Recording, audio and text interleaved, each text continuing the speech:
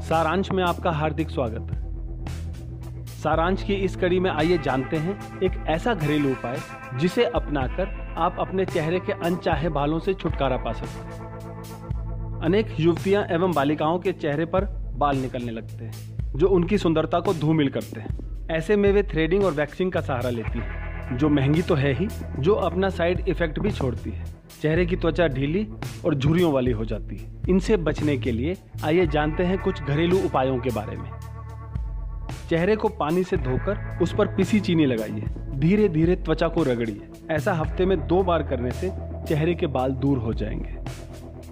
आधी कटोरी बेसन लेकर उसमें आधा कटोरी दूध, 1 चम्मच हल्दी और 1 चम्मच क्रीम मिलाकर पेस्ट बना लें। इसे चेहरे पर लगाने के पौने घंटे के बाद गुनगुने पानी से धो लें। चेहरे के बाल नष्ट हो जाएंगे। घर में वैक्स बनाकर वैक्सिंग करने से भी चेहरे के बाल दूर हो जाते हैं। इसके लिए चीनी को आग पर पिघलाकर उसमें शहद और नींबू का रस मिला दें। फिर इसका पेस्ट बनाकर चेहरे पर लगाएं और बाद में वैक्स की तरह साफ करें। इससे भी बाल साफ हो जाएंगे।